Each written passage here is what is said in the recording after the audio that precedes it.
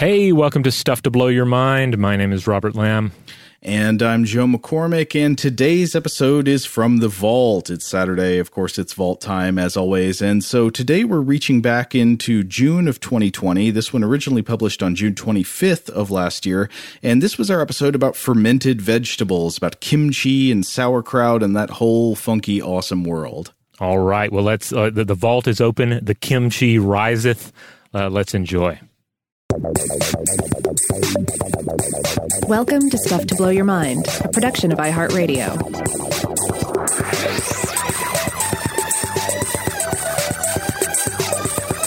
Hey, welcome to Stuff to Blow Your Mind. My name is Robert Lamb. And I'm Joe McCormick, and it's Fermentation Day here at the Stuff to Blow Your Mind podcast. We're going to be talking about kimchi, one of my favorite foods of all time.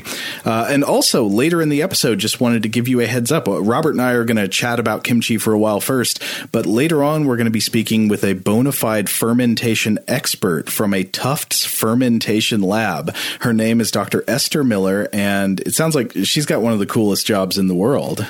Yeah. Given the title we went with here, Kimchi, A Song of Salt and Cabbage, I guess it's a missed opportunity for us to have done some sort of Westeros-themed cold open skit about kimchi. Well, I guess the real prince who was promised in the story is the lactobacillus bacteria, and and he must come in order to rescue the fermentation, for the jar is dark and full of spores. That's pretty good. But of course, there has to have been some pickling and or fermentation in the Westeros books, because it seems like there were always lengthy descriptions of what kind of foods characters were eating. Yeah, but a lot of it is, I think, like a classic Anglo cuisine inspired, which is actually very low. Well, I don't want to be insulting. I would say at least the perception is that it's relatively low on spices and complex flavors. It tends to be a rather bland cuisine, kind of focused on grain, meat, and dairy. All right, but then we do have to point out that I guess there was beer, there was cheese, there was bread, and that's one of the reasons that fermented foods are so fascinating, because there are these things that we often forget are fermented, like cheese and bread and chocolate, and then we have these fermented staples of various fermented goods that you're going to have in your kitchen, and also some of the more elaborate examples. For instance, there's the kiviak, which is a traditional Inuit food from Greenland, in which little auks, these little birds, are caught and then fermented in a seal skin that's buried beneath rocks. There's a great feature on this in the documentary series Human Planet that came out several years back and was at the time narrated by John Hurt. I got to admit, as much as I love fermented foods, I have never tried that one. And a lot of the fermented foods that I've never really gotten into are the various kinds of fermented meats and dairy products from around the world, which are extremely common, though I think fermented vegetable dishes such as kimchi have seen more of an international renaissance in recent years. Yeah, I feel like when I was a kid, I wasn't as exposed to as many fermented foods, aside from these obviously fermented foods. I remember being exposed to sauerkraut, but not really digging it for a long time.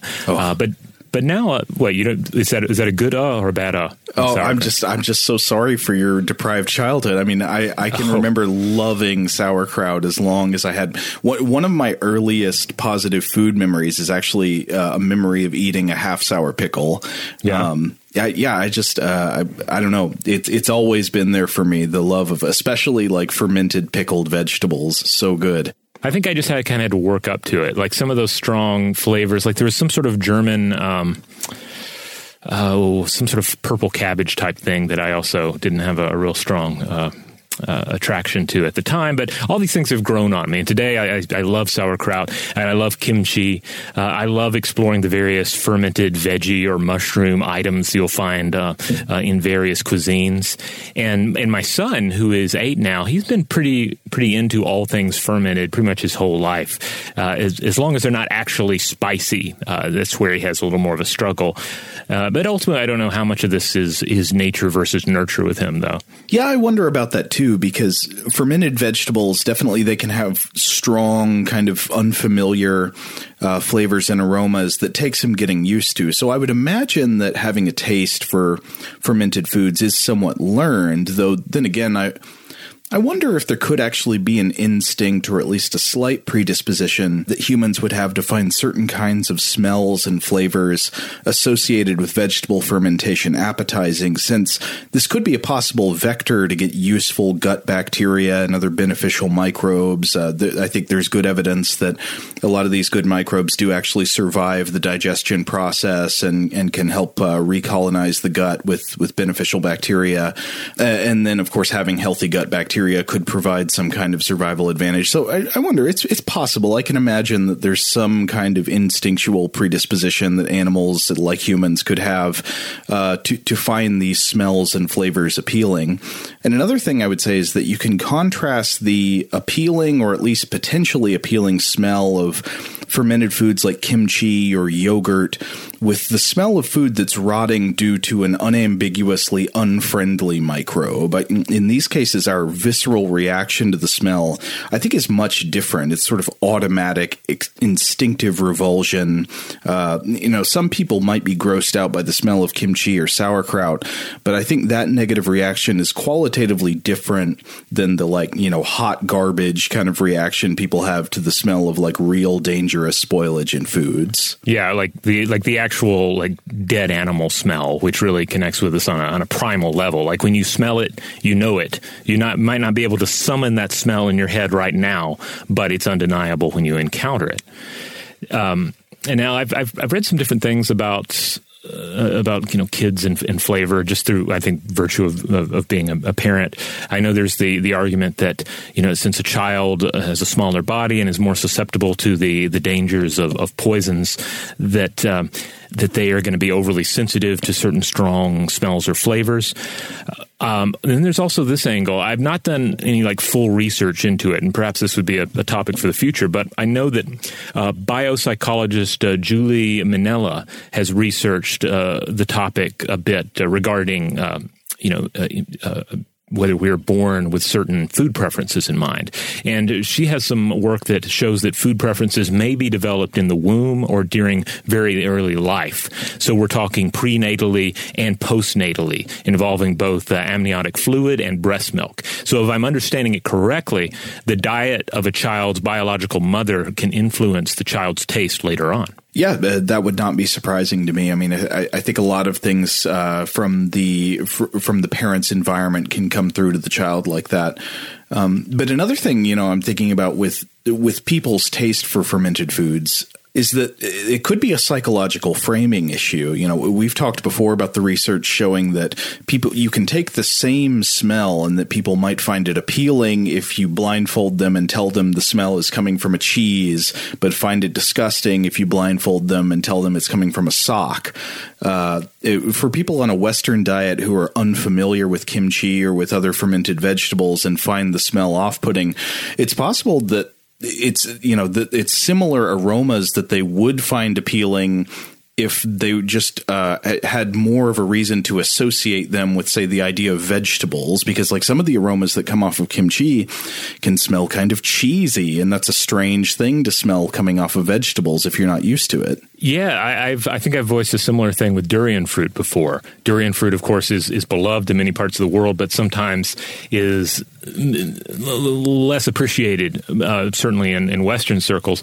And I think part of that is my take anyway is that if you approach the durian as being a cheese and not a fruit, then that's going to dismantle some of these associations you make, because when you take in the aroma of the durian fruit, you might think, well, that doesn't smell like I expect a fruit to smell. I'm more accustomed to a really sweet smell with a fruit or something much milder. But if you approach it thinking cheese, then I think you're in a better position to enjoy it.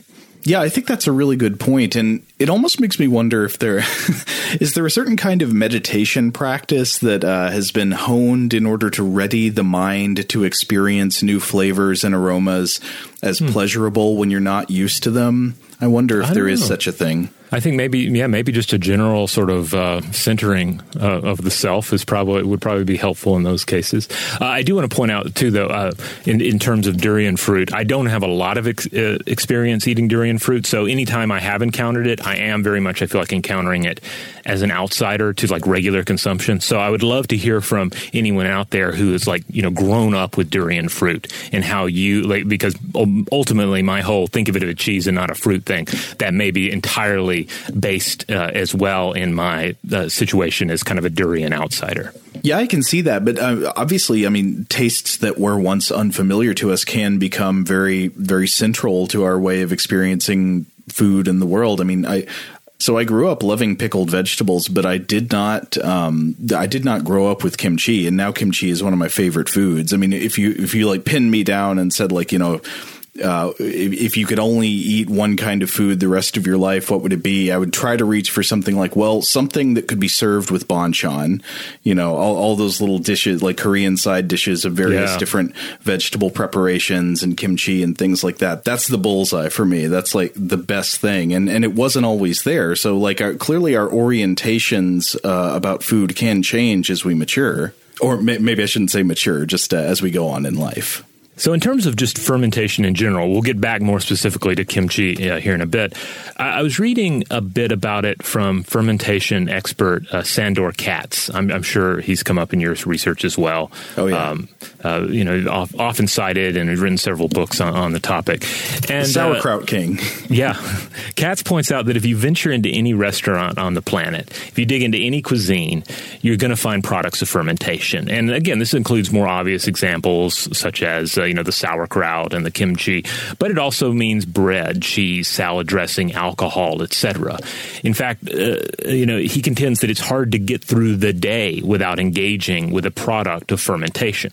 All right, so we're naming fairly disparate seeming food items. What do bread and cheese and sauerkraut and kimchi really have in common? What is it? What is the core process of fermentation? Well, in a nutshell, we're talking about the chemical breakdown of a substance by bacteria, yeasts, or other microorganisms, typically involving effervescence and the giving off of heat. Most notably, it enables humans to preserve food and store it for travel, or for hard times.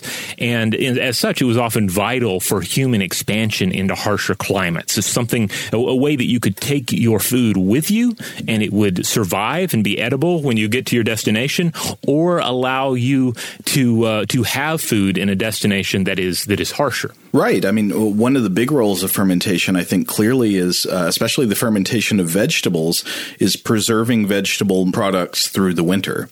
The traditional preparation cycle for kimchi involves packing it into pots in the autumn that can be eaten throughout the winter, I guess throughout the rest of the year, when fresh vegetables would be hard to come by. So as is often the case with food traditions, I think many forms of fermentation, vegetable fermentation, likely followed a path of beginning with a mistake and then moving to utilitarian innovation as a preservative, but eventually just becoming a taste preference, becoming something people liked because it's good. But I also wanted to go back to a note you had on the idea of effervescence in fermentation, this idea of effervescence or bubbling. This is actually one of my favorite things about certain kinds of kimchi. It's not always like this, but certain kinds of kimchi not only have these great complex flavors and pleasing crunch, it sometimes has something you don't find in other solid foods, which is a palpable taste of carbonation in the mouth. Sometimes kimchi can kind of bubble and fizz and zing in your mouth while you're chewing on it, the same way that a sip of a carbonated drink does. And this is one thing I really love. This bubbling property of fermentation is also what creates, of course, the crumb structure or the holes in a loaf of bread. But these bubbles are gas given off by the yeast in bread as they metabolize the sugar in the dough. The effervescent property in kimchi, of course, is the CO2 produced by the bacteria as they break down the sugars in the cabbage. But this effervescent property of giving off bubbles or gas was actually probably where the word word fermentation comes from. It's derived ultimately from the Latin word fervere, meaning to boil or to seethe, and ancient Latin speakers probably would have been able to observe that as grape juice sat in vats and the natural yeasts turned its sugar content into alcohol to make wine, it would give off bubbles as if it were somehow boiling without an external heat source. But anyway, so I was reading about fermentation in a book called The Noma Guide to Fermentation. It's written by the staff of the famous Nordic cuisine restaurant. But there are several ways they point out that you can define fermentation, which are basically all scientifically correct at different levels of zooming in. The first is that fermentation is the transformation of foods by microorganisms. You let the microbes do something to the food. The second is that it's the transformation of foods by enzymes produced by the microorganisms. Specifically, what they're doing is they're participating in the chemical breakdown of molecules in the food. So they're breaking down long starch chains into different pieces of those chains, getting little different sugars and things. They're breaking down long protein chains into smaller pieces of those chains. But then finally, they say it is, quote, the process by which a microorganism converts sugar into another substance in the absence of oxygen. And as we know, there are different microbes that are involved in different kinds of fermentation. So, for example, you've got yeast, which is a fungal microbe. It's a fungus, and it's the agent primarily involved in the creation of bread, but also wine and beer. While the agent most important to the fermentation of vegetables like cabbage in sauerkraut and kimchi is lactic acid bacteria, and we'll get into more detail on that later. But the gist is that if you take a bunch of vegetables, such as cabbage, doesn't have to be cabbage, but this is often the vegetable used, you put salt on them, they'll kind of wilt down, release water, create a brine that's salty in nature, and this salt creates an environment where certain kinds of bacteria that are tolerant of salt can thrive and overtake other microbes which are less tolerant of salt. And as they take over, these lactic acid bacteria further drive out other biological contaminants with the byproducts of their metabolism. In the case of lactic acid bacteria, as they eat the sugars in the vegetables and the brine, they excrete lactic acid, which of course is an acid. It lowers the pH of the brine. It acts as a preservative, so it inhibits the growth of other microbes, kind of like if you had added an acid directly, like if you added vinegar or some other acid to pickle your food, except a major difference is that the flavors that come out of the bacterial acid production process are so much more complex and rich than the sort of one-note flavor of a simple dash of vinegar. Now, fermentation, of course, as I think is already coming out, occurs without human intention all the time. Yeah. No humans are required for this. And examples range from the fermentation of fallen fruit to the enteric fermentation inside a creature's digestive system. Yeah, and this is actually an evolutionary adaptation. Enteric fermentation is really interesting. So it is a symbiotic adaptation involving multiple different species working together, and it's used by many animals, including ruminant herbivores like sheep and cattle and camels, and it allows them to survive on a diet of tough, cellulose-riddled plant matter that animals like us simply couldn't digest. I mean, if you and I go out and eat a bunch of grass, my dog tries it sometimes, but I don't think it really helps them all that much. We just would not be able to get much energy out of it at all. But there's an advantage to surviving on a diet like this if you can. Obviously, tough plant matter like grass is abundant. It's easy to capture. There's lots of it. It doesn't run or fight back. But it's just hard to get useful chemical energy out of it. So animals with natural enteric fermentation use the help of a cultivated microbiome. They have chambers in their digestive system, specifically for the microbial breakdown of tough plant matter, and it transforms all that grass and stuff like that into simple sugars that can be easily used as energy by the animal. So it's almost like these ruminant herbivores have a kimchi jar inside their digestive system.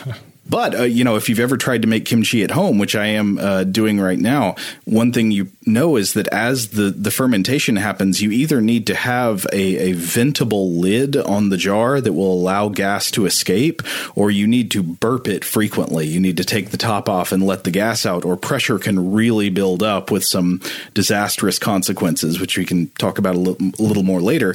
And a similar thing actually goes on with animals that undergo enteric fermentation, because these ruminant herbivores end up having to burp out an awful lot of byproduct gas, generally methane. Right, and in large enough quantity, which is generally the case with, say, cows that are raised by humans, that actually adds up and has an impact on climate. Yeah, that's absolutely right. And in fact, I know there are ongoing projects to try to fiddle with that, to say, like, can we actually get down the level of methane that is exhaled by these ruminant herbivores by making certain tweaks to, say, their gut microbiota or to exactly what the sugars in their diet are and things like that. So that's cows. But when it comes to humans, and specifically when it comes to the intentional use of fermentation, of the fermentation process, this is widely considered a Neolithic technology. We're going to take a quick break, but when we come back, we will dive into what we know of the history of fermentation. All right, we're back. So, Robert, you teased us about the history of fermentation, saying that intentional use of fermentation of foods by humans is something that goes back to the Stone Age, the Neolithic era. Right, at least. So evidence of fermented beverages in China, for instance, seem to date back to the 7th millennium BCE, based on evidence from a Neolithic village in Henan province. And this evidence revealed a fermented mixture of rice, honey, and fruit. This was mentioned in a paper titled "Fermented Beverages in Pre- and Proto-Historic China" from PNAS in 2004, written by McGovern et al. And then I was also looking at a 2016 study from Adam Boethius in the Journal of Archaeological Science, and that puts a date on Scandinavian fermentation evidence to 9,200 years ago during the early Mesolithic. This would have been processed fish. So the idea here is that they were using something described as a gutter to ferment fish in, preserving it for later. The author discovered evidence of this gutter along with vast quantities of well-preserved fish bones to support this argument. And fermented fish products are actually very common. Now, you might not know that you've been consuming them, but examples include Worcestershire sauce. This is a fermented fish product. Or, of course, Asian fish sauces, nam pla. These are made by salting fish and then using the extracted liquid that comes out as the strong, deeply complex, salty flavoring agent. Another example would be an ancient Roman food known as garum, which was actually in many ways similar to Asian fish sauce. So fermented fish products are actually in wide use around the world today. You might not always think about them being the product of rotting fish, or controlled rot. But that's what they are. Yeah, and if you want more on garum and various fish fermentation in product sauces, we did an episode of Invention about ketchup and how all this ties into the history of the product we now know as ketchup. Yeah.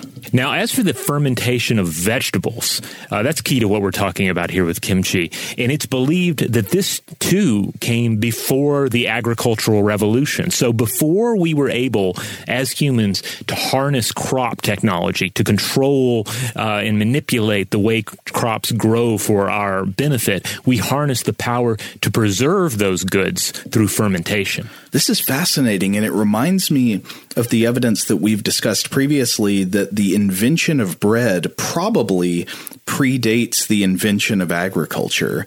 Before wheat and other grains were staple crops that people grew on purpose, it looks like we have pretty good evidence that Stone Age peoples were harvesting wild grains such as einkorn wheatgrass, taking those grains and then baking bread out of it. The evidence we talked about was a paper published in 2018 in PNAS by Aranz Otegui et al. And basically the authors here were looking at an archaeological site in Jordan that was an ancient cooking site from about 14,000 years ago, and they found matter that looks very much like breadcrumbs there. So these would be bread predating the agricultural revolution by thousands of years. Now, as for kimchi itself, so we've already described it a bit and talked about it a bit. We'll get into a little more detail here. There are a lot of fermented items out there that we can compare to kimchi. But, Joe, I don't know if you'd agree with this, but I feel like in many ways there's nothing quite like it. Oh, yeah. I mean, I love fermented vegetables generally, but kimchi is in a class all of its own. It is a culinary sui generis. Now, at a very basic level, what we're talking about here is a traditional side dish of salted and fermented vegetables, generally something like Napa cabbage, Korean radish, made with a varying selection of traditional seasonings. Yeah, a very common preparation for kimchi would be you take Napa cabbage, you salt it to begin a wilting process that'll bring water out of it, and then you prepare a brine or a marinade that'll be made out of a Korean chili flake, often gochugaru, which is a red chili flake, and then ginger, garlic, often some kind of fermented fish product such as salted shrimp or fish sauce, and then other ingredients such as maybe grated carrots, scallions. I might be leaving a few things out here, but that's a pretty standard preparation. Now, I was reading about kimchi in the History of Korean Gochujang, and Kimchi in the Journal of Ethnic Foods from 2014, and this was by Kwon et al. And it points out that, as you might imagine, fermentation in Korea began as a means of preserving vegetables. Normally, the Chinese cabbage, or kimchi cabbage as it is known today, it decomposes at normal temperatures due to the action of microorganisms. The authors here point out that specifically with modern kimchi, you add red pepper powder containing capsaicin to the cabbage, and this suppresses the growth of putrefying bacteria and promotes lactic acid bacteria. The microorganisms here, the authors write, grow and change into a form that humans can consume. Now, the basic process here is responsible for other key Korean fermented food products as well, such as gochujang, cheonggochujang, and doenjang. But one of the key ingredients in modern kimchi is the gochu, the Korean red pepper, this powder, which, again, is involved in arresting putrefaction and leads to the production of lactic acid. And there are different varieties of gochu. I think there are like 4 main categories. Now, in terms of when the gochu peppers become involved in the process, apparently I was not really prepared for this, but apparently there's some back and forth about when they actually enter Korean cuisine. Yeah, I was surprised to find that there's some kind of controversy. It's apparently a somewhat contested issue that's infused maybe with modern political concerns, like when exactly different types of kimchi came to exist. Yeah. For instance, that Kwon paper that I just mentioned, in that they contend that, quote, gochu started to grow on the Korean peninsula a few billion years ago, and it is safe to say it is original to Korea. So that is very much in disagreement with some of the information we're going to get to here in a second, but I wanted to go ahead and put that out there. There's also apparently an argument that kimchi is less than a century old, with the pepper being introduced to Korea via Japan during World War II, but this is strongly dismissed in many sources, including a 2015 paper by Jang et al. In Journal of Ethnic Foods, citing the Chronicles of the Three Kingdoms of Korea as an historical source dating kimchi back at least 1,500 years in Korean culinary tradition. The argument here is that it would have been invented thousands of years ago, but we see at least some evidence of it 1,500 years ago. Yeah, based on the historical sources I was reading, it seems like the most likely thing is that kimchi is definitely an ancient Korean food, but the introduction of peppers specifically is more recent. Right. Yeah, that seems to be the case. Like you don't need, or you at least didn't need peppers for kimchi, throughout most of its history. But then you end up seeing the introduction of these peppers. I was reading The Columbian Exchange, A History of Disease, Food, and Ideas by Nathan Nunn and Nancy Kwan, who point out that the peppers used here, the peppers alone, not the Korean fermentation traditions, etc., have a New World origin. So these peppers would have originated in areas of what is today Bolivia and southern Brazil. From there, they traveled into Mesoamerica and the Caribbean before the arrival of Europeans, who then took it elsewhere. So along these lines, the Korean chili pepper was probably introduced to Korea in the early 16th century. And the actual kimchi tradition was much older, however, and seems to have its roots in Chinese pickling. And here's what J. Bok Park wrote about it in Red Pepper and Kimchi in Korea in the Chili Pepper Institute paper from 1999. Quote, it's thought that kimchi may have originated from Chinese pickles. These pickles were brought to Korea and were altered into several types of kimchi to suit the taste of Koreans during the Shilla and Korea dynasties. That's CE 645 through 935 and CE 918 through 1392, respectively. Anyway, the author continues. Quote, since red peppers were imported to Korea in the early part of the 17th century, whole cabbage kimchi and other kimchi prepared with hot red pepper became popular. Yeah, and this matches up with everything I was reading. And in fact, while gochugaru, the red pepper flake, is a very important ingredient in some of the most popular forms of kimchi, I believe there are still forms of kimchi made that don't involve it. That might be known as like white kimchi, that might in fact be more similar to the older tradition that would, of course, involve salting the cabbage. It would involve adding flavorings to the brine or the marinade, but don't bring in the hot peppers. Yeah, so I do want to stress, though, that we've only briefly gone over the history here, but obviously we've touched on various elements that involve colonial and imperial expansion. Mm-hmm. So I think it's obvious why sometimes some of these are very impassioned arguments. Plus, it seems like it is difficult to overstate just how important kimchi is in Korean culinary culture. There's a 2016 article on NPR's The Salt titled How South Korea Uses Kimchi to Connect to the World and Beyond. And it shares the following. Quote, kimchi is not just cabbage salad. It is essential to the culture of the country. There are hundreds of different varieties of kimchi in Korea, and about 1.5 million tons of it is consumed each year. Even the Korean stock market reflects this obsession. The Kimchi Index tracks when Napa cabbage and the 12 other ingredients, chili, carrots, radishes, and anchovies among them, are at their best prices. Yeah, there's been a pretty concerted effort over the years by the South Korean government to promote kimchi as a sort of trendy food worldwide, and I can't say I blame them. Like, you've got this great culinary tradition. Why not use that to help engender love for your culture around the world? Yeah, share it with the world, and that's where you see initiatives like the Kimchi Bus. I don't know if you ran across articles about this. No, I didn't. Which is supported in some part by the South Korean government, and I don't think it's active right now, but it at least was traveling around to various countries and spreading traditional Korean food and kimchi. Very, very much spreading the word of kimchi. It's like an Iowa campaign bus for kimchi. Yeah. Like the kimchi is going to get out and give a speech. Now, that article from The Salt, it also points out some other cool facts about the culture of kimchi and related foods. It points out that kimjang, the tradition of making kimchi, has long been a unifying tradition amid Korean villages and a sustaining one through periods of hardship.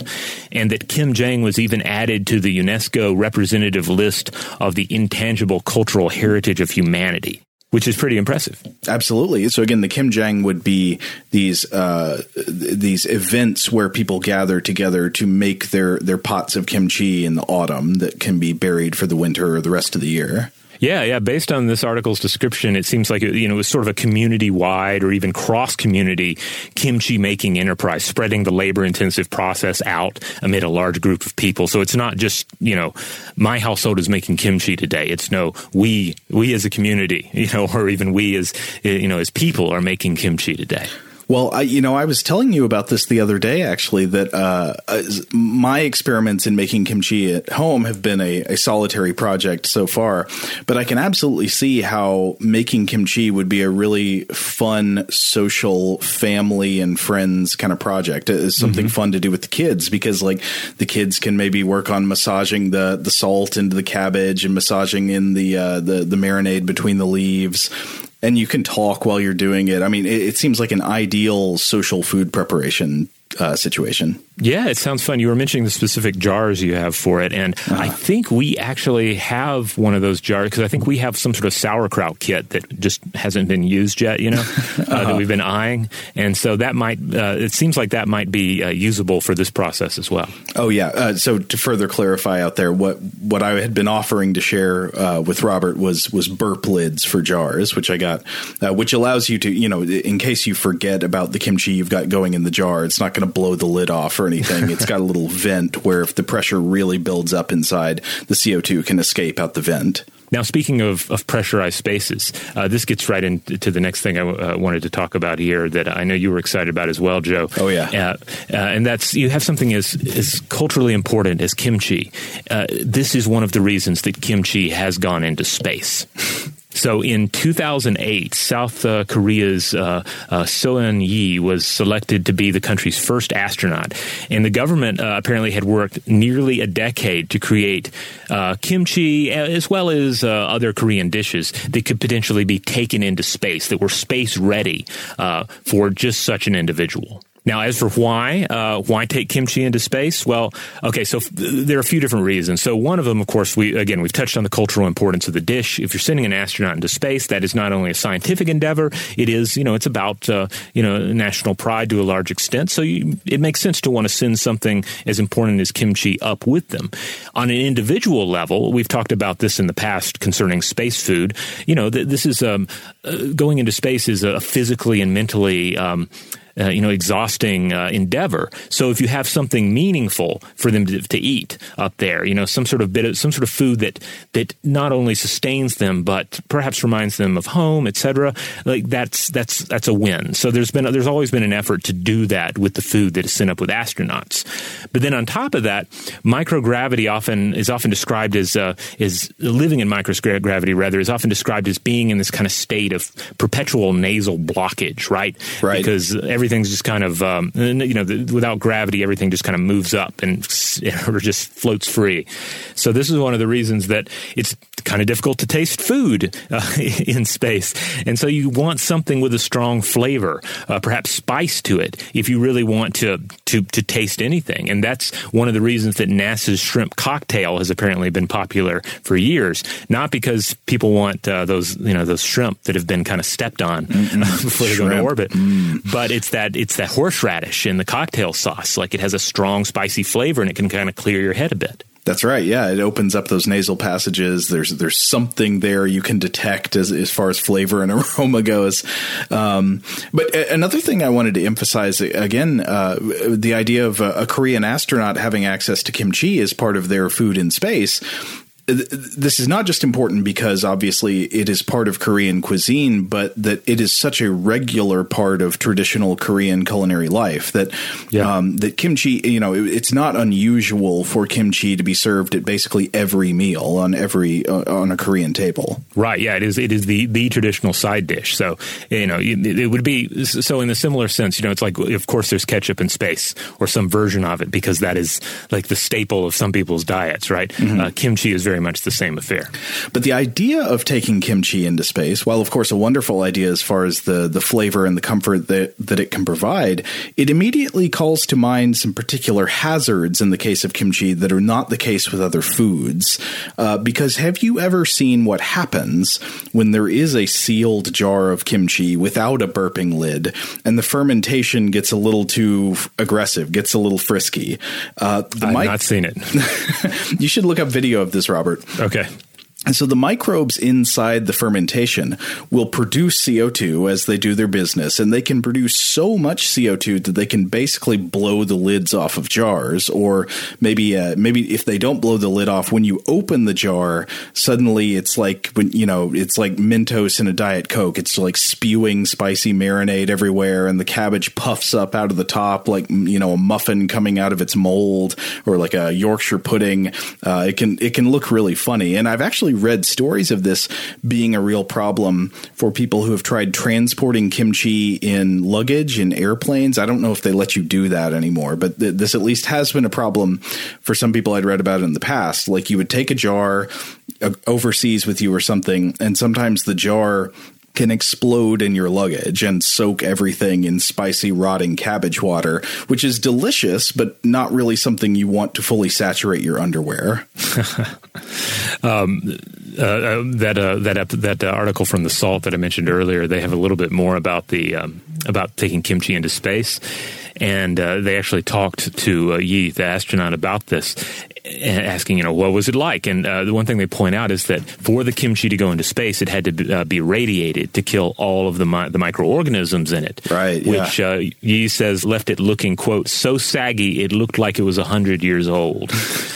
So it apparently, didn't taste maybe like terrestrial kimchi, but apparently it tasted enough like kimchi that it did the job. It packed the spicy fermented punch, and it reminded them of home. So mission accomplished. Well, this is an important point because so obviously there are multiple reasons you'd probably want to kill all of the microbes in the kimchi, and you'd want to irradiate it before you take it into space. You definitely don't want kimchi blowing the lid off of its jar inside a space station. That would be that could be disastrous. Like spills are not good in microgravity.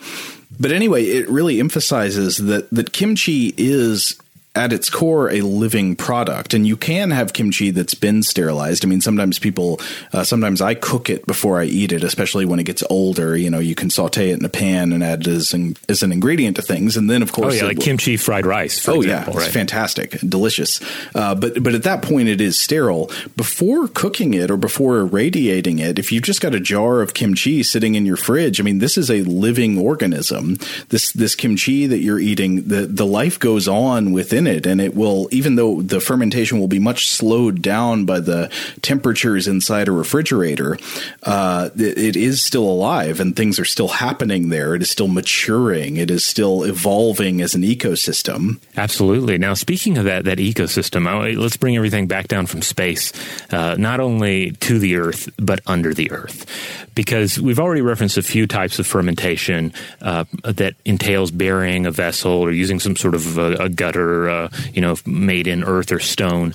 It's worth noting that the traditional means of creating kimchi also entails burying the container, burying what Michael Pollan in his 2013 book Cooked described as a child-sized earthenware crock. So I wanted to read just an excerpt from that excellent book, which, by the way, mentions kimchi a lot. So if you're looking for a really good book about food, science, and history, of course, always turn to Michael Pollan. But particularly this book has a lot of kimchi in it. But here's what he had to say. Quote, nowadays, pit fermentation strikes most of us as primitive, strange, and unsanitary. Yet we think nothing of aging cheeses underground in caves, which is not so very different. And how different is a pit fermentation really from fermenting food in a crock? Earthenware, as it's called, is really just earth once removed. Cleaner and more portable, perhaps, but otherwise the same basic idea. Even today, Koreans bury their child-sized crocks of kimchi in the backyard in order to maintain the even, cool conditions that the lactobacilli prefer. The earthenware crock is a good reminder that every ferment is food and drink stolen or borrowed from the earth by temporarily diverting its microbial gravitational pull to our own ends. Everyone knows who stole the power of fire from the gods for the benefit of humankind. But who is the Prometheus of pickling? That sounds like a great story. Where is I would be shocked if there was not some mythical tradition that had a story of a god giving the gift of pickling or fermentation to humans. Yeah, it seemed I haven't had a chance to look into it, but I would assume that some god or another would have that at least on their resume. Mm-hmm. For Pollan's part, he goes on in this book to think, well, okay, pickling, fermentation, these are not going to be as jazzy as killing animals or certainly creating fire or these other acts of early human endeavor that were so important. But there are others, including Sandor Katz, who we mentioned earlier, who has apparently put it on par with fire in our history, saying like pickling, fermentation, these processes are up there with our fire technology in terms of their importance to our history. Well, yeah, I would say, especially if you go with, remember we talked previously about the importance of bread in the development of human civilization because of the kinds of nutrition that it could provide relative to its own ingredients raw.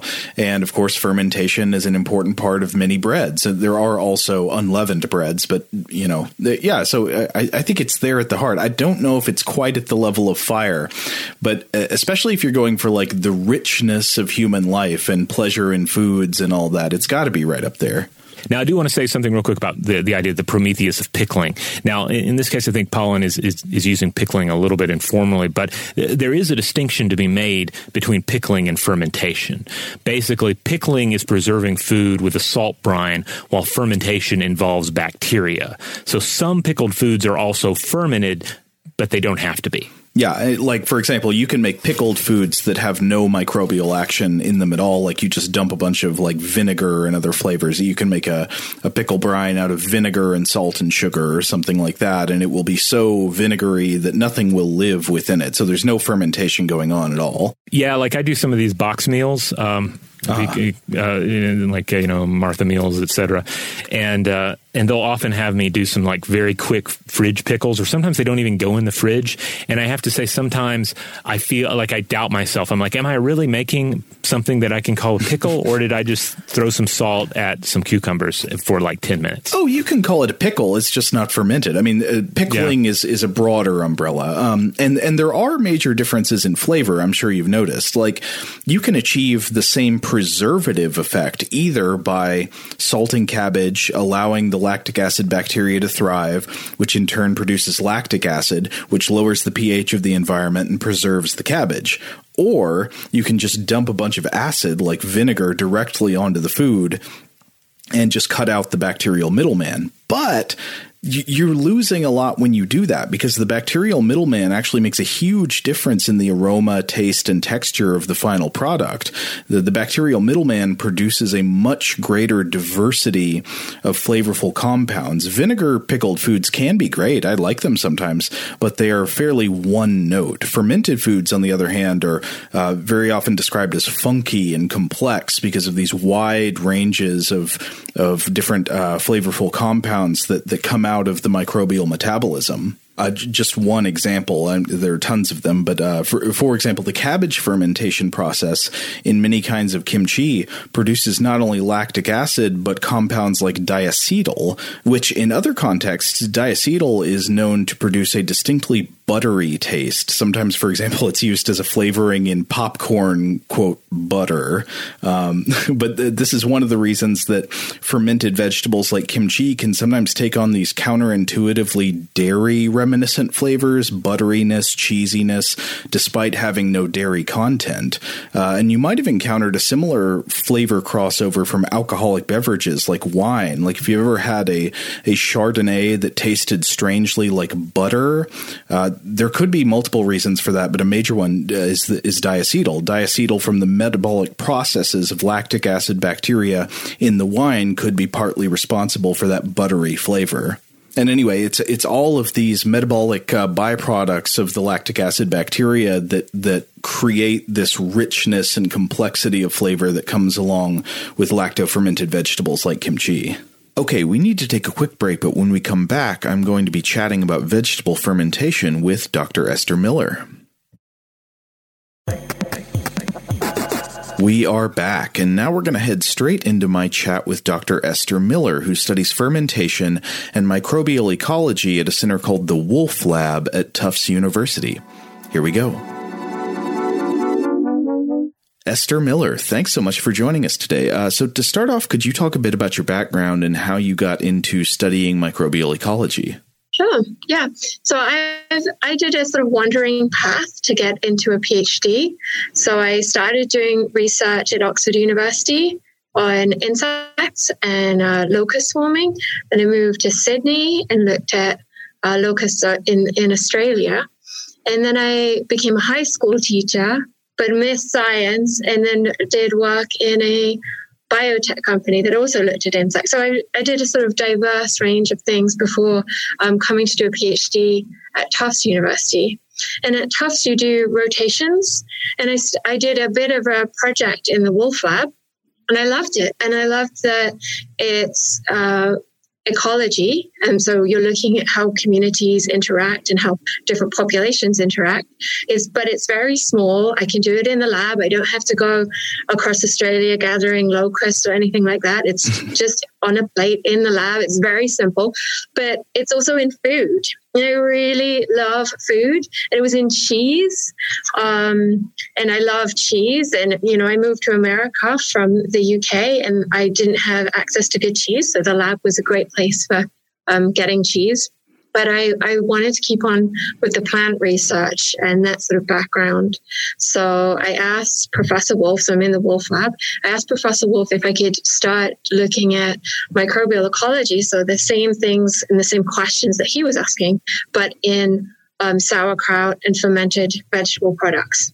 And he'll let me, and it was great. So from there, I started developing ecological questions in this fermented vegetable world. So one thing I can't leave off, you mentioned that you had done research with locusts. I was reading in another interview with you that I think was in Cooks Illustrated a few years ago that you said that part of that research involved tickling the legs of locusts. But I was curious what that was in service of studying. What were you trying to find out by tickling locust legs? Yeah, so the desert locust, the Sarcogregaria, which all of your listeners will know if they've ever been to a pet shop and looked at the lizard food. So the yellow and black locusts that hop around and you feed them to your lizards, that's the desert locusts. And they come in that dusky, like they're sort of dark when they're adults, but they also come in bright green. And it's the exact same species. It's the same thing. It just has a phase change where it goes from a solitary, beautiful grasshopper that's all alone, eating, not hurting anybody. And then there can be a shift. And it's a serotonin spike that shifts until it becomes gregarious and they start swarming. So the research there, it was Professor Steve Simpson was looking at how, what is that shift? What is triggering that serotonin spike? And he found if you agitate them, if they're jostling, if you sort of have them in a crowd and they start knocking against each other, that's when that chemical shift happens. So it was simulating locusts knocking against one another. So tickling them for, yeah. Yeah. You said you used a paintbrush to tickle their knees? Yeah, so you tickle a locust leg for 5 seconds every minute for 8 hours, and then it will have a completely different behavior. So the appearance takes a generation to come through, and it will be brown and yellow later on. But the behavior, it goes from being scared of locusts and running away to wanting to aggregate and moving together. Did you have any interest in fermentation as food before you got into the science of it? Not particularly. I like food, and so I think that's what drew me to the lab, as well as the strong emphasis on outreach. So it's very hard to get people excited about bacteria. People are just like, oh, it's a disease, or wash your hands, or overuse of antibiotics. But this is something that I can take a cheese or a jar of kimchi and talk to somebody about it. And I think it became important to me to be able to talk to the general public about research. I think from a teaching background, finding a way that you can easily explain complex scientific ideas by being like, hey, this cheese is like this, and why is it like that, and what is going on with this microbe and that microbe. Oh, that's great. Yeah, this is like the sauerkraut can be a foot in the door to a broader view of the microbiological world. Yeah, and the cheese as well. You can take cheese anywhere and people will be excited because it stinks. It immediately draws people in because you're like, hey, smell this. And then they're like, okay, that's really gross. Well, I suppose you can do that with kimchi as well. And sauerkraut, they have smells and textures that are exciting, Totally. So maybe you could start off by giving me sort of a character sketch of lactic acid bacteria as a group.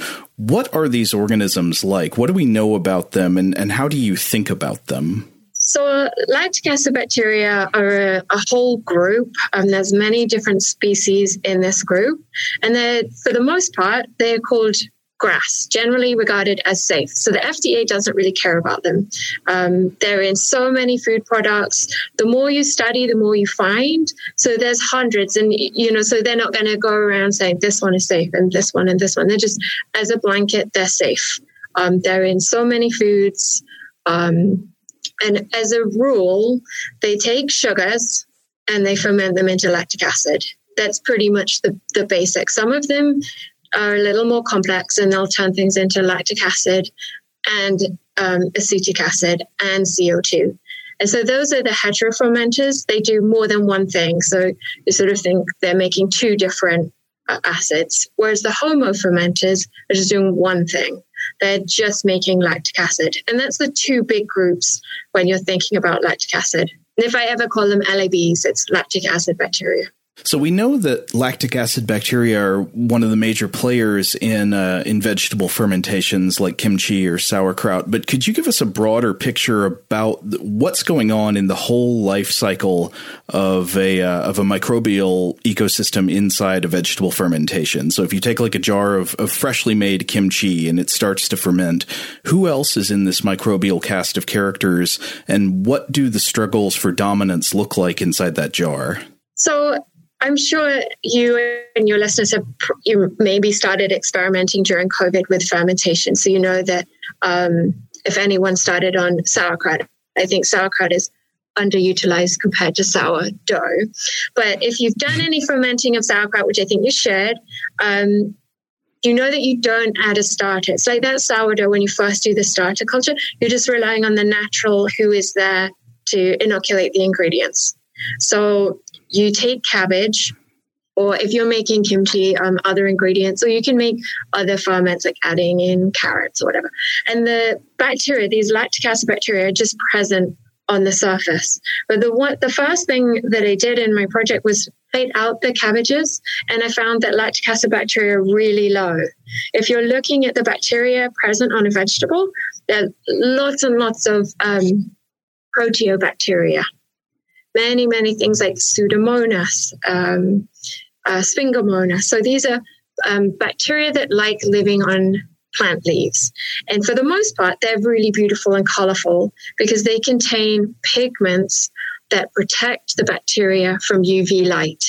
So if you think of a cabbage out in a field, it's actually exposed to really, really high levels of UV light, and it doesn't have a lot of water accessible on the leaf surface. So leaves are normally covered in a waxy film, and so there's not a lot of nutrients, there's not a lot of water, it's really hard to survive. And the bacteria that are there have a lot of pigments and ways that they can adhere to the surface of the plant and help them survive. And that's not really the lactic acid bacteria's way of living. So they're not really very abundant on the leaf. But when you chop that leaf up to make your sauerkraut, you're releasing those plant sugars. You're making them very readily available. And then when you add the salt, you further draw out those sugars and you completely change the playing field. So you've gone from a high oxygen, high light, low nutrient condition to all the nutrients in the leaves are out and sloshing about. You take away the oxygen when you push it down into a mason jar and you add salt. And this is really, really strong abiotic selective pressure that will change who can live. And that's when the lactic acid bacteria really come into their own and they can start increasing in abundance. Now, I mentioned earlier the two big groups of lactic acid bacteria, the heterofermenters and the homofermenters. So at the very start of fermentation, we get a massive increase in the heterofermenters. So that's things like Leuconostox and Vachellia. And they really take off. And they're super abundant, and they're making lactic acid and acetic acid. Now, these two acids start lowering the pH, and that makes it easier for the homofermenters to start growing. So you sort of see a two-phase. I wish I had a whiteboard. You could draw it out where you have one population that increases and then a second population, so a second wave. And that lowers the pH even more. And as the pH falls, those proteobacteria that we were talking about, they can't survive and they won't be present at the end of fermentation. So if I'm correct, this first group, the heterofermenters that produce the multiple byproducts, you said lactic acid and acetic acid. So acetic acid would be basically the acid in vinegar, right? Yeah. And lactic acid is also what's coming out of the homofermenters, the lactic acid bacteria that come in the second wave. And is that, am I correct in thinking that's also the same thing that builds up in our muscles when we exercise and start to feel the aching and all that? The sort of the presence of the lactic acid bacteria causes the pain of exercise? Well, it's the same lactic acid. I'm sorry. Did I say bacteria? I'm sorry. I didn't mean to say that. The lactic acid, yes. Yeah, exactly. Yes. And actually, lactic acid is a less harsh acid. So if it was just fermented by heterofermenters and we ate a sauerkraut that was just made with acetic acid, it wouldn't be that nice. It'd be it'd be like a very harsh, like a pickle. Like you wouldn't eat all of the pickle juice because it's very vinegary. But when you have sauerkraut, it should have a softer, buttery flavor. So you have to sort of trust me on this one and go home and eat some and compare it to just straight pickles, which are quite acidic, because that lactic acid has a softer, like it's not as sharp.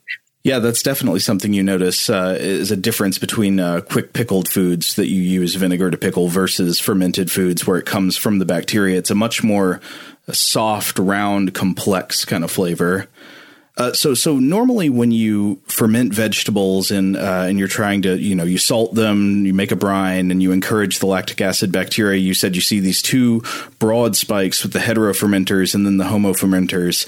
But even within that, you're still going to see a lot of different species involved, right? That there can be widely different profiles of what exact lactic acid bacteria are taking over. Is that correct? Yes, there's a lot. So looking at who's there's just some big players. So there'll be like Lactobacillus brevis in basically everything at a really high percentage. And then there'll be a lot of low numbers of many other ones. So we've just recently done a survey of North American fermented vegetable products, which I was really excited about because there's a lot of research on Asian products. So there's a whole research institute of kimchi in Korea, and there's a lot of research in Europe, but this is the first United States sauerkraut survey. And we found on average 10.8 species of lactic acid bacteria per jar, but most of them are some of the really common lactic acid bacteria. They take up like the bulk. So would you find any noticeable differences in like aromas or flavors produced depending on what the microbial ecosystem in the fermented jar of vegetables looks like? I haven't done any specific research on that, but I haven't myself noticed anything. I think there can be a big difference between kimchi and sauerkraut, which is hard to measure in terms of the bacteria that are present, because there's so many other flavors going on. So some kimchis are fermented at a lower temperature. And when you're fermenting at a really cool temperature, like between 10 to 14 degrees Celsius, you're promoting those heterofermenters. So you get a different flavor. So there can be a lot of Visalia in kimchi, which is less prevalent in sauerkraut. Like they'll still be there, but in lower numbers. But it's very hard to compare the flavors and attribute that to the bacteria when you've also got garlic, ginger, red pepper, and everything else. That's one thing I found hard in doing the survey, is that every producer might have different bacteria, but they all have like their slight tweaking of recipes. So some had like caraway seeds, or they threw in an apple just to like see what happens. So you mentioned that that the lactic acid bacteria tend to be found in very low numbers if you just take, say, a raw leaf of cabbage from the farm before fermentation. So where do we have any idea about where these microbes generally come from? Is it just something that's probably there on a leaf of cabbage, even though it's in very small numbers, and then the fermentation environment helps those numbers bulk up over time, or are there other possible vectors? Yeah, so I went out to 51 farms or common gardens in the summer of 2017 and tried to find environmental sources of lactic acid bacteria. So I took soil and leaf samples, so not cabbage leaf, weed leaves, so things that were just growing next to crop plants. And I found that they had pretty low levels of lactic acid bacteria. So I didn't find like a big environmental reservoir of these bacteria, which I think is pretty incredible that we know so much about them in the human the human gut microbiome and in probiotics and prebiotics and fermented foods, but very little is known about their ecology. And I couldn't find too much. I think I definitely talked about it in a previous podcast about maybe they're being factored in by insects. If you see papers where honeybees have lactic acid bacteria in their gut. And they're very specific to bees, though. I think because bees take in nectar and then the sugars in the nectar can get broken down by lactic acid bacteria. But I haven't yet found any evidence that the insects and the insect droppings go on to be the source of lactic acid bacteria in fermented vegetables. So perhaps a very small amount of lactic acid bacteria in soil can then disperse onto cabbages repeatedly, and then maybe it's just low levels everywhere. It's still a puzzle. Is it possible also that some amount of it just comes from kitchen environments or other environments where where fermentations are prepared, that it's on jars, it's on spoons and all that kind of stuff? That's been sort of talked about a lot, and I'll have to look up the name for you, but there was a recent paper where they looked at a sauerkraut facility. So I think it was at one facility in Rhode Island. They went to this one place and they sampled fridges, doors, walls, everything, and they didn't find lactic acid bacteria in the environment. They only found levels on the cabbage. But if you're thinking about making sauerkraut in a facility, you're going to have tons of cabbage. So even if you put together like 10 cabbages in one giant vat, there's a lot of cabbage, and you only need a tiny bit of the bacteria to get it to take off. Whereas if you were making it at home and you use half a cabbage, then just by probability, by chance, you might make one that didn't have enough or didn't have any. But if you multiply the amount of ingredients, I think you will always have some amount of lactic acid bacteria. Now, was I reading that previously you did some research with trying to grow sterile cabbage in order to inoculate it with bacteria and see how the bacteria did on it? Yeah, I'm very excited about it. It came out in the Journal of Visualized Experiments, and they couldn't film because of COVID, but they'll be coming in on Wednesday. But I managed to grow cabbages, and I can send you pictures. I managed to grow cabbages in glass tubes, and they are sterile as far as I can tell. Maybe there's some media that one bacteria can grow on, but as far as we can tell, they're completely sterile, and they're happy, and they're growing in calcined clay. You can autoclave that. So if you put it in the autoclave, high heat, high pressure, will be sterile. Add some nutrient broth, and they're really happy. Now, did that research involve you trying to see what kind of environment those previously sterile cabbages would make for different microbes? Or was that just to study the cabbage itself and how well it did without a microbiome? No, I wanted to do actual competition experiments with lactic acid bacteria and the phylosphere microbiome. So the phylosphere is the community of bacteria living on a leaf. So I wanted to say, well, maybe lactic acid bacteria are in low abundance because they need a particular microbe to grow with, or there's competition. So I made all of this sterile cabbage. It took me years, and then I inoculated it with lactic acid bacteria, and they don't grow. Like if you just spray a cabbage with lactic acid bacteria and it's happy, you don't put any other thing in there to compete with it, it won't grow.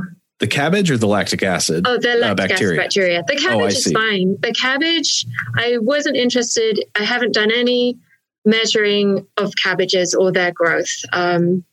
They do fine with or without a microbiome. I sprayed some yeast on cabbages once, and they didn't enjoy that. The cabbages went brown and just withered. But bacteria are fine on cabbage. They don't influence the cabbage. But yeah, I did 20 bacteria that you just naturally find on a cabbage. So things like the Pseudomonas that I mentioned. So things like that, I sprayed them on the cabbage and they will increase. And you will see like they're happy growing on a cabbage. The lactic acid bacteria tank. So it's very hard to do an experiment with something that won't grow. Like I mix it with other things, they grow, bacteria goes down. The lactic acid. Wow. So we know that obviously these lactic acid bacteria are the main player in vegetable fermentations, but there are fungal microbes like yeast, we've mentioned a little bit, that are major players in other kinds of fermentation, of course, in like bread or in wine or beer. Did you mention over our email that that in looking at store-bought preparations of kimchi, you found yeast in some of them? That seems kind of surprising. Yeah, so I tried really hard to find some literature on this, and you only see a few papers from a long time ago stating that yeast are sometimes found as spoilage organisms. But when I did this North American sauerkraut survey or fermented vegetable product survey, so it was sauerkrauts and kimchis, I found over half of them had yeast. Like a lot of yeast. Like some of them had more counts of yeast than bacteria, which I was really surprised by. So the yeast that I found is safe. There are things like Kazakhstania, which you do find in sourdough. So they're not toxic, but everything that you read says they're undesirable in fermented vegetable products because they give musty, yeasty, sort of dankish flavors, I guess. And they can form a film, which I think is pretty off-putting if you're trying to create a new product and it's covered in a yeast film. Yeah, you don't want your sauerkraut to smell like skunky beer. Yeah. No, definitely not.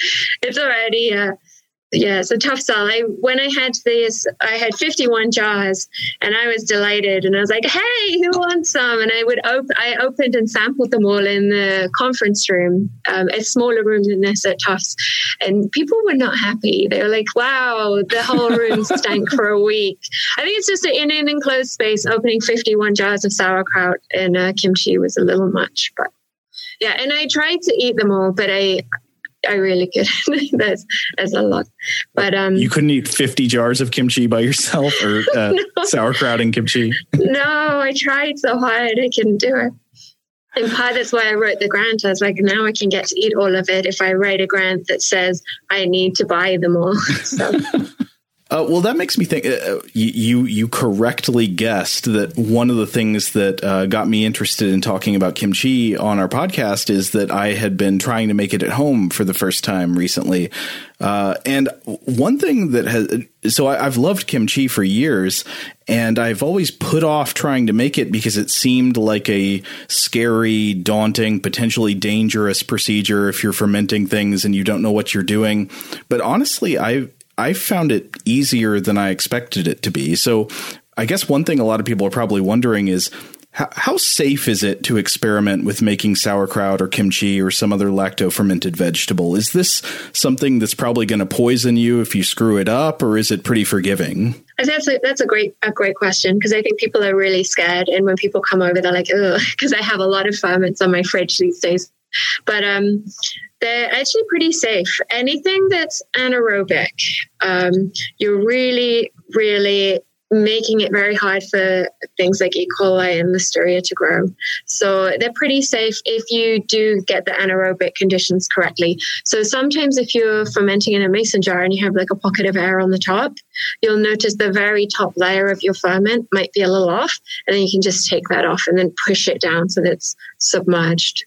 But probably not an official thing to say.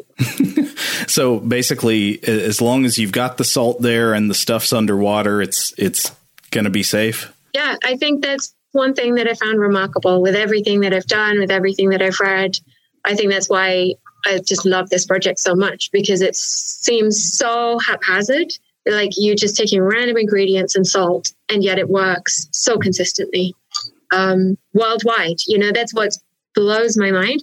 The things that we found in this North American survey are the exact same things that they find in Europe, to the exact same things that they find in everything in Asia. So you're like, it's so robust. Broadly, what do you find amazing about fermentation? Well, that bacteria that we don't know where they live in the environment. We can't find them in the environment. get into everything that we eat and are consistent. Like, it's amazing. We can't track them, but all over the world, there's the same species, and yet you can't follow it from a field to a cabbage. That's amazing. That is amazing. I don't know. It's one of the things we actually love to talk about on this show is kind of the hidden realities, the things that are so important to human culture, but that, you wouldn't be able to see them looking at. I mean, I guess you don't see any microbes with your eyes normally unless they're starting a really big colony. But even with scientific instruments, like, you don't know where all of these microbes are coming from. Yeah. It's amazing. Like, I was trying to write a review on dispersal, like, how does a bacteria get from here to there? And you can read about them moving miles and thousands of miles on wind. It just gets in the wind and it'll just disperse.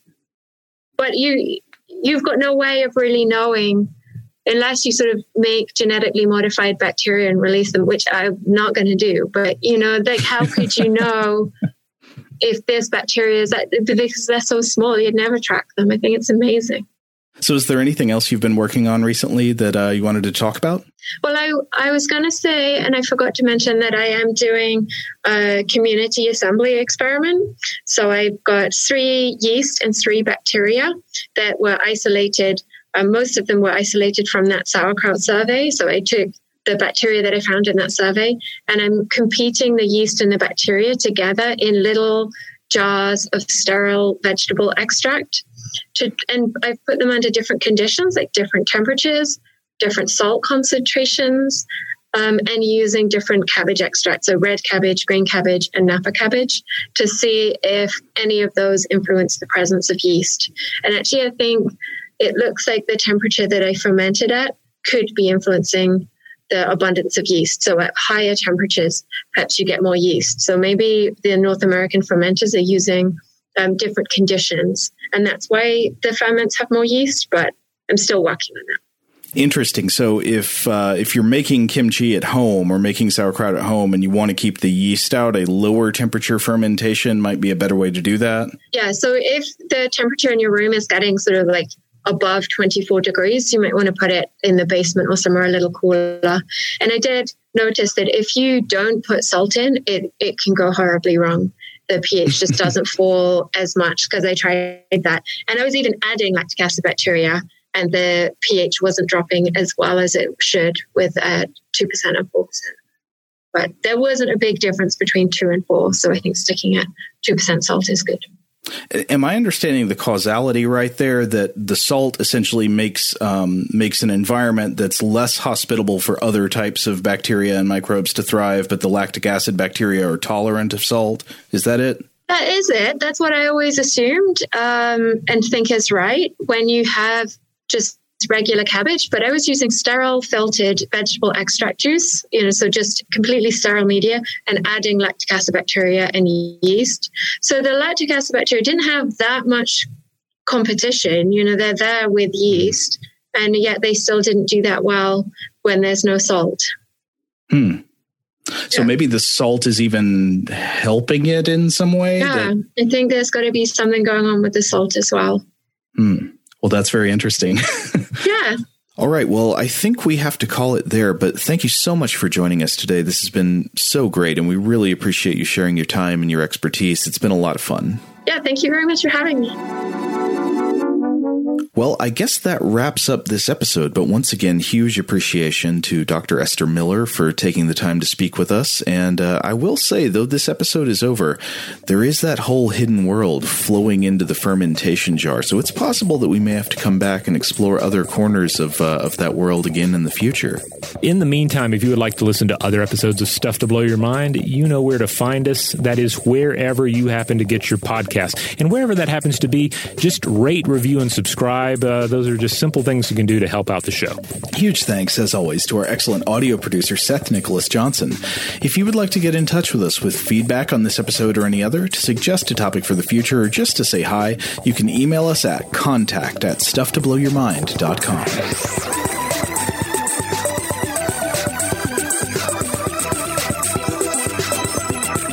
Stuff to Blow Your Mind is a production of iHeartRadio. For more podcasts from iHeartRadio, visit the iHeartRadio app, Apple Podcasts, or wherever you listen to your favorite shows.